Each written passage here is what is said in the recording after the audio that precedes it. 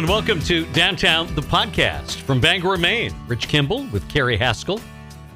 Welcome into episode 8, Downtown, the podcast, brought to you by Nice Brewing Company, German-style beer from the woods of Maine, and by Cross Insurance, where security meets strength. We focus on music on this week's edition of the podcast, as we spend our entire time talking with writer, producer, director David Leaf.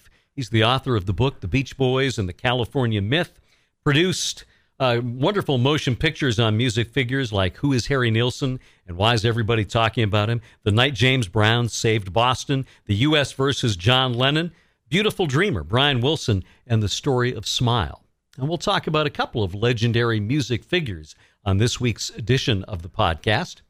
We begin because we're releasing the podcast on the 20th of June, which happens to be the 76th birthday of Beach Boys founding member Brian Wilson. Of course, Brian and his brothers, Carl and Dennis, got the group started along with cousin Mike Love, friend Al Jardine, neighbor David Marks, and of course went on to incredible success throughout the 60s and 70s. And Beach Boys in various forms continue to make music and tour the world today. The story of Brian Wilson, an especially interesting one. David Leaf knows him awfully well, has worked with him on a number of projects, and talked with us about Brian Wilson. His music, arguably with 3 or 4 others, will go down as the great classical music of the 20th century that will be hummed and sung and delight people for centuries to come.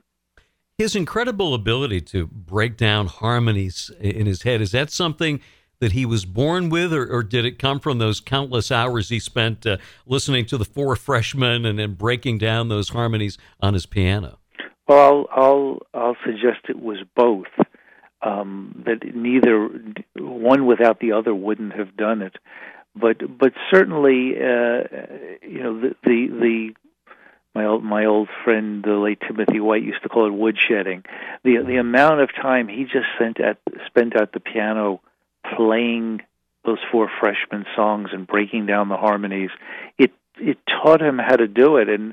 And when you as a Beach Boys fan, if you went back and then listen, if you hadn't heard the Four Freshmen, and then you fell in love with what Brian had done, and then you went back and listened to the Freshmen, you go, oh, that's where he got it from. There was certainly nothing secret about it. And it was really that combination of taking jazz harmony and putting it in a rock and roll context that was absolutely, shocking for the rock era of the 1960s. Brian's relationship with his dad, Murray, was certainly fraught. Murray was a guy who wanted to have musical success himself and had a little bit of a taste of that, but wanted more. The way he treated the boys, the violence, obviously that overshadowed some of the good that he did, but he also was a key to their success. Yeah, I think that there are a couple of things that Murray Wilson didn't get acknowledged for in the movie Love and Mercy a few years ago. Which is it's a very good movie. But I think Murray recognized Brian's gifts early on, and even if he was terribly jealous of them, he certainly encouraged them. He got Brian the equipment. He built a music room for Brian. So whatever his motivations were, whatever his envy was, there's no question that Brian benefited from Murray recognizing his gift and encouraging it. And as a teenage boy, Murray took him to see the Four Freshmen. I mean, how much more exciting could it be than for when you worship somebody, for somebody to take you to see your heroes? I mean, those are remarkable things that shouldn't be overlooked. And of course, just the family singing that went on in the house with Murray and Mother Audrey and his brother Carl and Brian, where essentially he was practicing to make that family harmony sound. They had the tremendous early success, but did they become a better band when Brian took himself off the road and focused his efforts on the studio? Well, they became better record makers when he had the time to focus on it. The Beach Boys in the early '60s, mid '60s, were great live singers, but it wasn't a great live band. But those records, were winning sounds because of their vocals, and they could do a pretty great job of recreating that sound live. In the early '70s, they had an amazing touring band, but that's a different question. Brian needed sophisticated jazz musicians to play the music that was in his head, and he found it with Hal Blaine, Carol Kaye, Don Randi, Steve Douglas, etc. I mean, they were not known as the Wrecking Crew in the era. They were just the AAA best players you could get, and Brian had been to a Phil Spector session, had seen what Phil was doing with these musicians, and inspired by it, he brought him into the studio because he just had these sounds in his head that he needed to get out. We're talking with David Leaf here on Downtown. Mike Love has fought to tell his story, came out with his own autobiography, but in the long picture, long view of things, can Mike and Brian really be viewed as equal partners in the Beach Boys' success? Well, in terms of the Beach Boys' success, Mike is absolutely essential as the torchbearer for over 50 years. He's the one who has taken whoever else wanted to go on the road. Obviously in the first 25, 30 years, it was the original Beach Boys, Carl and Dennis Wilson and Al Jardine, and Bruce Johnston joined in '65, and even though he left circa '72, he's been back in the fold now for 40 years. So they carry on, and we were just talking about Nilsson and his unwillingness to tour. Mike has never been unwilling to tour. He has reveled in taking this music around the world over and over again, and keeping it alive. So from if we think of the Beach Boys as a brand, he is the brand ambassador. I love Brian's work, but I'm a huge fan of Carl as well. And do you feel he gets enough credit for holding the band together in those days after Brian became pretty disengaged from things? Well, the thing to keep in mind is, when the Beach Boys first started playing live, Carl was about 14 and a half years old. Right.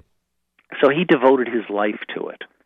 And he to me was, and Dennis too in a different way, were just essential to what made it work live.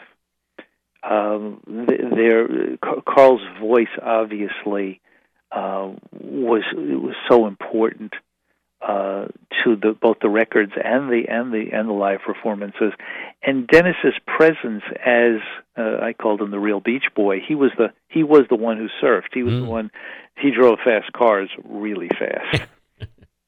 He went out to the Bonneville Salt Flats back in the day when that was the place where Craig Breedlove and company were going way too fast. So it was a combination of all these folks, and sadly, Brian is the last Wilson brother standing, and Mike is out there with Bruce, and is Dave Marks with them now? I guess it's been off and on the last few years, but they do a very solid job of presenting the Beach Boys to the world. We've had Van Dyke. Brian, on the other hand, is the Beethoven figure, right. Kind of scowling and creating amazing music, and having, to say the least, a rocky life. We've had Van Dyke Parks on our show a number of times. He took a lot of heat from Mike and others for his work on the Smile album. But it wasn't the first time Brian had worked with other lyricists. He had brought in Roger Christian, Tony Asher. What was it about Van Dyke Parks that seemed to rub Mike Love the wrong way? That's a question I'll have to ask Mike. From the very beginning, when Brian was writing with Gary Usher and Bob Norberg, and as you said, Roger Christian, Tony Escher, Russ Titleman. I mean, Brian just loved to work, and he didn't love working alone. He was perfectly capable, as he showed with Surfer Girl. Surfing USA, he asked his girlfriend's brother, give me a list of surfing cities, like Chuck Berry's Twistin' USA, like rock and roll music, and Till I Die, and so many other songs where Brian could express exactly how he was feeling and what he was thinking lyrically. He could have done it to a certain degree on his own. Always, he preferred the company of like-minded folks, and the thing that I always look at is what did the people do when they didn't write with Brian, when they were writing with others or writing on their own, and let's judge the strength of their talent that way. I think it's pretty clear that most of the great songs that came out of that universe originated at Brian Wilson's piano. Brian's time with Dr. Eugene Landy has been analyzed a number of times in a lot of different ways, and certainly that was he was almost a prisoner for many years. But was that, though, essential to his survival? Obviously, it was not handled the best way, but would he have made it without Dr. Landy? Well, he wouldn't have made it without something, without a change in his life. But say 6 months after Landy was hired in the 1980s, when Brian was past the crisis point, then the balance of the relationship changed dramatically from one of saving to one of exploitation, and that's unfortunate. And it was a very difficult decade for Brian and everybody who loved him to live through. But Brian is a great artist, and great artists. I don't think great artists can exist in a state of happiness. There seems to need to be a certain amount of turmoil. Now, there are certainly some exceptions. Paul McCartney, he's been doing this now well over 50 years, and there's life in his life, but the drama is not paramount. Whereas, and I think if we're going to analyze things again, we can look at the fact that Sir Paul came from a great family, a very solid upbringing, and Brian's was filled with tension and contention from the beginning, and that has to have an enormous effect on one. The question is, do you become a great artist if your life isn't screwed up? He's had such a late career renaissance, completing the Smile Project, going out on tour year after year. How much of that is because of the support and the strength that he gets from Melinda? Well, there's no question that without Melinda in his life, none of that would have happened. I mean, it's very simple.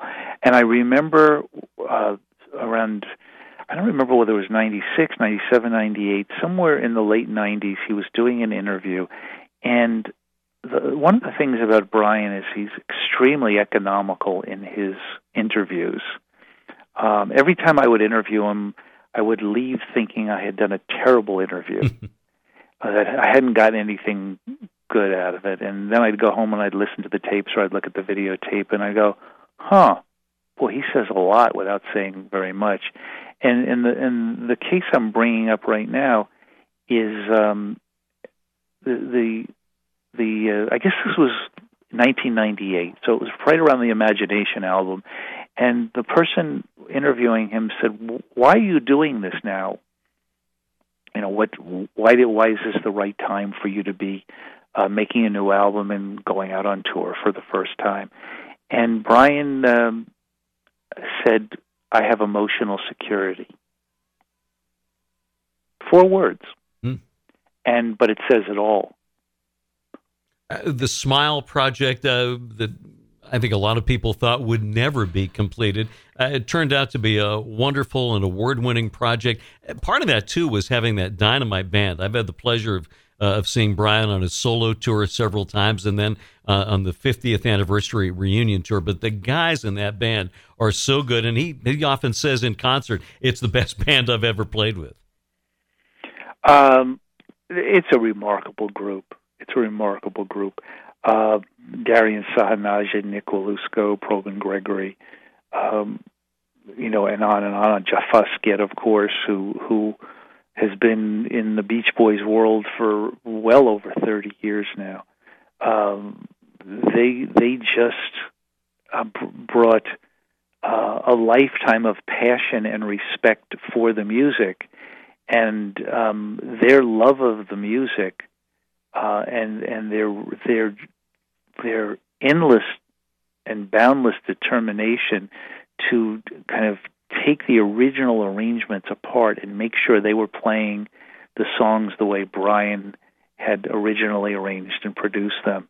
And that had happened once before in Beach Boys history when Daryl Dragon, before he became the captain of the Captain and Tennille, had gone out on the Beach Boys on tour with the Beach Boys in the late 60s, and then in the 70s when the band really was enhanced with the addition of Ricky Fataar and Blondie Chaplin, and they were touring behind Sunflower and the Surf's Up and Carl and the Passions and Holland Elm. They really were a stunningly great live band.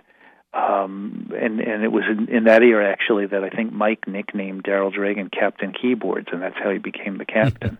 And Tony Tennille, I think, was a background singer in that same era, and that's, the Captain Tennille was born out of that.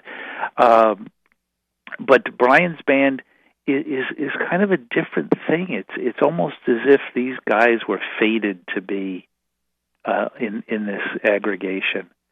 And the responsibility with which they approached the music, it heartened Brian tremendously. He just loved to sit there at sound check or rehearsal and listen to his sounds coming back at him the way they were supposed to. He's had so much acclaim from other artists over the last couple of decades for his talent. Is one of the great American songwriters of all time. He's got a stable family with Melinda and his kids. He's out touring. He continues to make new music. Has he found some semblance of peace in his life? Yeah. I mean, it's as much peace as one can have. I mean, it's when one has been down the roads he's been down. I mean, you rub somebody with sandpaper for 50 years. Their skin's never going to be smooth, is it? But he has found an equanimity and a joy and a satisfaction in presenting his music live the last 20 years that is one of the most unexpected, unpredictable, and surprising turns of events in music history. A guy who quit the road when he was 22 years old, so he could concentrate on making records. At 50-something, decides, you know what? I think I want to tour. Go figure. David Leaf joining us here on Downtown, the podcast. We'll take a break, and when we come back, we'll talk about another wonderful figure in popular music. A lot of people have said one of the great voices, maybe one of the best in pop and rock music, Harry Nilsson. First, a word from our sponsors and our friends at Cross Insurance, where security meets strength. Since its founding in 1954, Cross Insurance has grown from a small family-owned agency that started in Bangor, Maine, into one of the largest super-regional insurance agencies in New England. With a network of offices throughout New England, Cross Insurance works with top carriers to provide maximum value to you, your family, and your business. We are proud to be the official insurance broker of the New England Patriots and would welcome the chance to provide security for your team. For more information, visit crossinsurance.com. Cross Insurance, where security meets strength. 5 years ago, a couple of friends teamed up to create balanced beers that pay respect to the rich German tradition of brewing, layered with the nuance and eccentricity of modern brewing methods. And with that, Nice Brewing Company was born. Based in Limerick, Maine, right in the foothills of the White Mountains, Dustin and Tim combine their love of beer, science, and their German heritage for truly unique brews. Whether it's the Nice Weiss, the Sun and Shine, IPAs, stouts, porters, or any of their seasonal offerings, you'll love what they've got brewing at Nice. Ask for beers from Nice, GNEISS, at your favorite restaurant or bar. Work hard, play hard, be nice.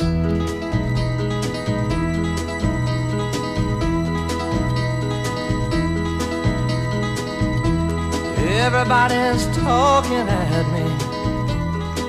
I don't hear words they're saying, only the echoes of my mind. In 1969, that became the first big hit for Harry Nilsson. Everybody's Talking from the soundtrack of the motion picture Midnight Cowboy. But one of the many ironies of Harry's life as a singer-songwriter is that first hit was not written by him, but by composer Fred Neil. There are a lot of interesting stories in the life of Harry Nilsson.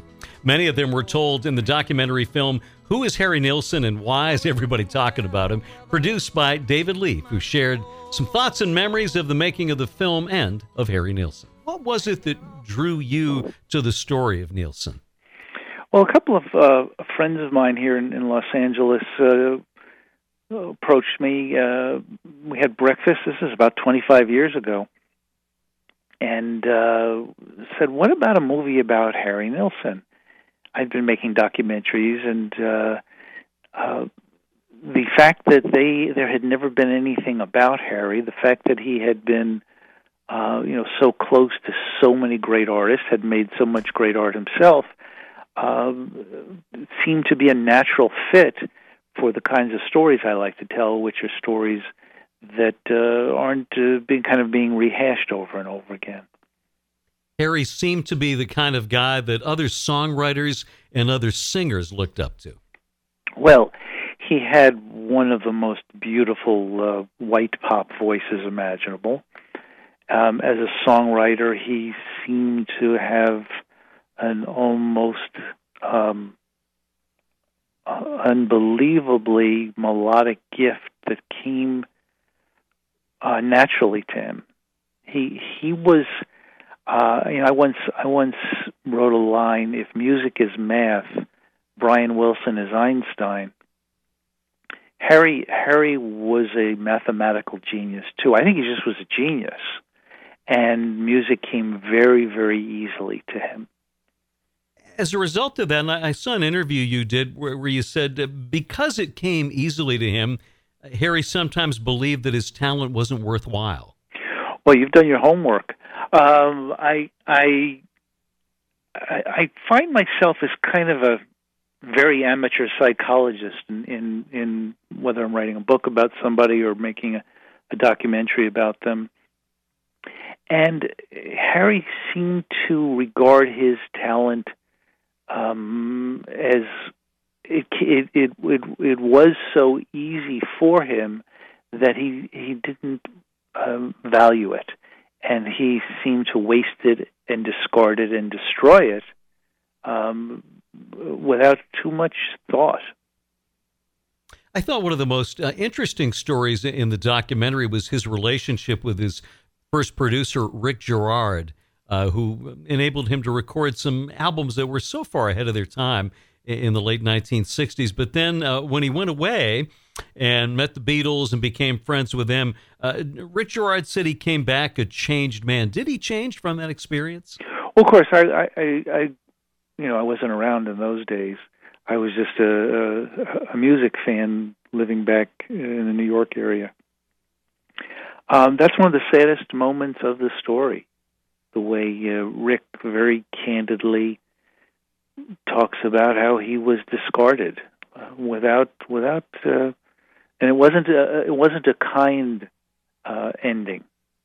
And that part of the story, that part of Harry's personality, that part of his history really was disturbing.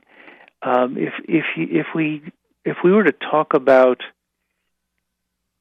somebody who made really dark music and they had a dark personality, that really wouldn't be surprising. But when somebody made such beautiful sounds and seemed to almost have a casual cruelty about him, that was very sad to me. It reminds me of what a friend of mine who was very, very successful in the music business said to me. This is about 30 years ago. I was talking about an artist whose music I loved and was quite unhappy to hear that he was that this artist in particular was kind of a cruel person. And he said to me, David, lesson number one in the music business: consider the art, not the artist. And that's, kind of one of the dangers of what I've done is sometimes you get too close to the story, and just like a fire, you can get burned. One of the many conundrums of Nilsson's career is that he didn't perform live, a few television appearances, but did not go out on tour. And there are all kinds of theories about that. In talking with all the people you did for the documentary, what's your best guess as to why he had no desire to go out and tour? I think Danny Hutton says it best. Danny Hutton, of course, who was the founder and one of the three lead vocalists of Three Dog Night, knew Harry very well. Of course, Three Dog Night had a massive hit with Harry's song One. He seemed to indicate that Harry had a very bad experience performing live early on and didn't want to do it again. And because he didn't have to, he didn't. For the most part, live performing is what you do when you're starting out because it's the only way you can get people to hear your music. And Harry was discovered early on. Was he working in a bank and writing songs, and all of a sudden he had deals and albums and hits. He didn't have to go that route, and so he chose not to. More disturbingly, I think it's one of the reasons that he kind of was MIA. That came up with the title "Who Was Harry Nilsson?" because he didn't have a very public footprint. People didn't say, "Oh my God, remember the time we saw Harry Nilsson when?" There's none of that. Well, and there's certainly a pattern of behavior that, self-destructive, certainly a career destructive. He got together with Richard Perry, made his masterpiece, Nilsson Schmilsson, and then in the midst of recording the second album, basically did what he wanted to, breaking the agreement that he had with Perry, and didn't produce a single that was able to be played on the air on top 40 radio stations, and then jumped from there to making an album of standards, even though it was likely to be a commercial failure. Well, he definitely did what he wanted to do, and I think you used the right phrase, self-destructive. What drove that in him? Was that, again, I'll let you put on your amateur psychologist hat, was part of that the guilt that he had for following the pattern of his own father and abandoning his family? Well, it does. Rich, you could be interviewing yourself here. The amateur psychologist would say exactly that. He was abandoned and left really to his own devices, and he seemed to abandon his first family, and he abandoned his talent. He abandoned his audience. I thought one of the most poignant stories in the film involved his son Zach, who was abandoned by him at the age of 3, and then very late, I think it was when he was going over to London to record for the soundtrack of The Fisher King, and he took Zach with him. And what a sweet but sad story that was. Definitely a bittersweet moment. Fortunately, it gave Zach a great memory to hold on to. But the film is kind of scattered with that kind of heartbreak. And I think John Scheinfeld and Pete Lynch, who Pete edited and John directed, did a great job of balancing out those heartbreaking moments with enough laughter and lightness that otherwise, if you focused on some of the darker spots, you might walk away not wanting to be a Harry Nilsson fan anymore. So I think the film really, Harry Nilsson fans can't get enough of it. But he was brilliant and complicated, and unlike any pop star we've seen. He had a very interesting relationship with John Lennon, a complex relationship. He idolized Lennon, but at the same time got very destructive, self-destructive with him and recording the Pussycats album, where they got into this competition to see who could scream the loudest, and blew out his voice and did damage to it that would take years to recover from. He never really recovered from it, and that may be the moment in the movie where I just want to close my eyes and cry. That he purposely and carelessly just destroyed this magnificent instrument. Was that, do you think, an effort for him to try and impress his hero Lennon? I don't know. I mean, that kind of conjecture is hard to get into. If we just look at the behavior as what it was, it's just head-shakingly sad. It's also hard to know, what altered states everybody was in during that era. It was a pretty crazy time. One of the great stories in the film, and one of the saddest, is Jimmy Webb talking about the final time that he was with Harry, when they sat in the car and Harry played some of his music. And we talked with Alan Shipton, who wrote the wonderful biography of Harry, who said he thinks that probably what they listened to was the 3 CD set that Harry was trying to convince the record company to release toward the end of his life. Jimmy Webb, an extraordinary songwriter, an extraordinary, brilliant man. I teach a course in songwriting at UCLA, and I use Jimmy's book Tunesmith as a textbook in it, because as smart as he is about everything, he probably has written the best book on songwriting as well. And so he and Harry had a mutual admiration society as artists, and they, as friends, could challenge each other on any subject. And I think, doesn't Jimmy say something in the movie about how Harry could take the most preposterous ideas and almost convince you that they were right? Right. And so it's clear that there was a lot of fun going on, a lot of great mind games and artistic challenges. The scene you describe with Jimmy Webb listening to Harry's songs, it's beautiful and heartbreaking. Aren't you going to ask me about any of the funny moments in the film? Yeah, that's what's interesting to me. All of this sadness, all of these stories that break your heart, and yet most of the film is people laughing about their adventures with Harry, and whether it was the late Robin Williams or Eric Idle or Jerry Beckley or any of these guys, the legendary stories about what would happen when Harry showed up at your door and said, "Let's go."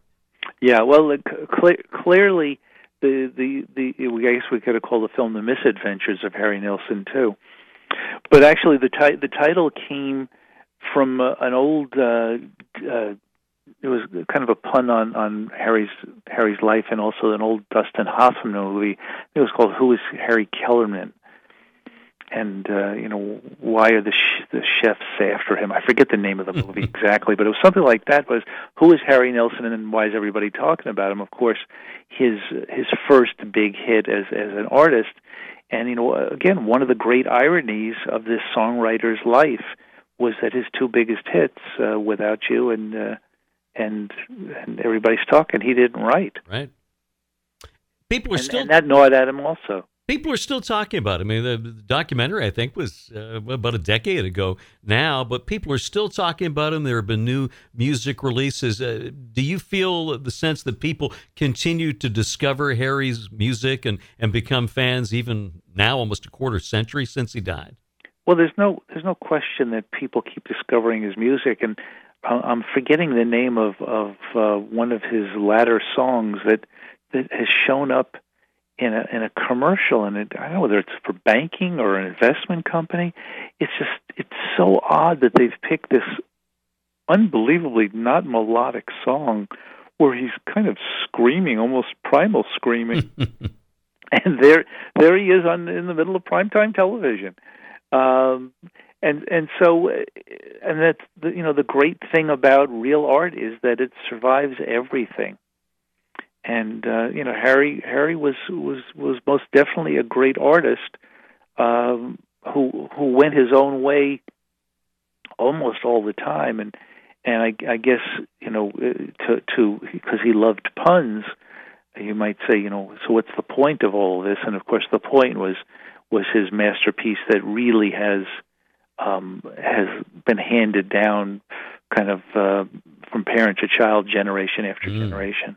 David Leaf talking about Harry Nilsson, Brian Wilson. Before that, a great conversation about music with David Leaf here on Downtown the Podcast. We appreciate you joining us this time around. We remind you that the podcast is brought to you by Nice Brewing Company, German-style beer from the woods of Maine, and by Cross Insurance, where security meets strength. You can, of course, subscribe to the podcast, tell your friends, spread the word. Available on iTunes, Google Play, get it delivered to your device, be it Apple or Android in nature. Next week, a fun conversation on the program.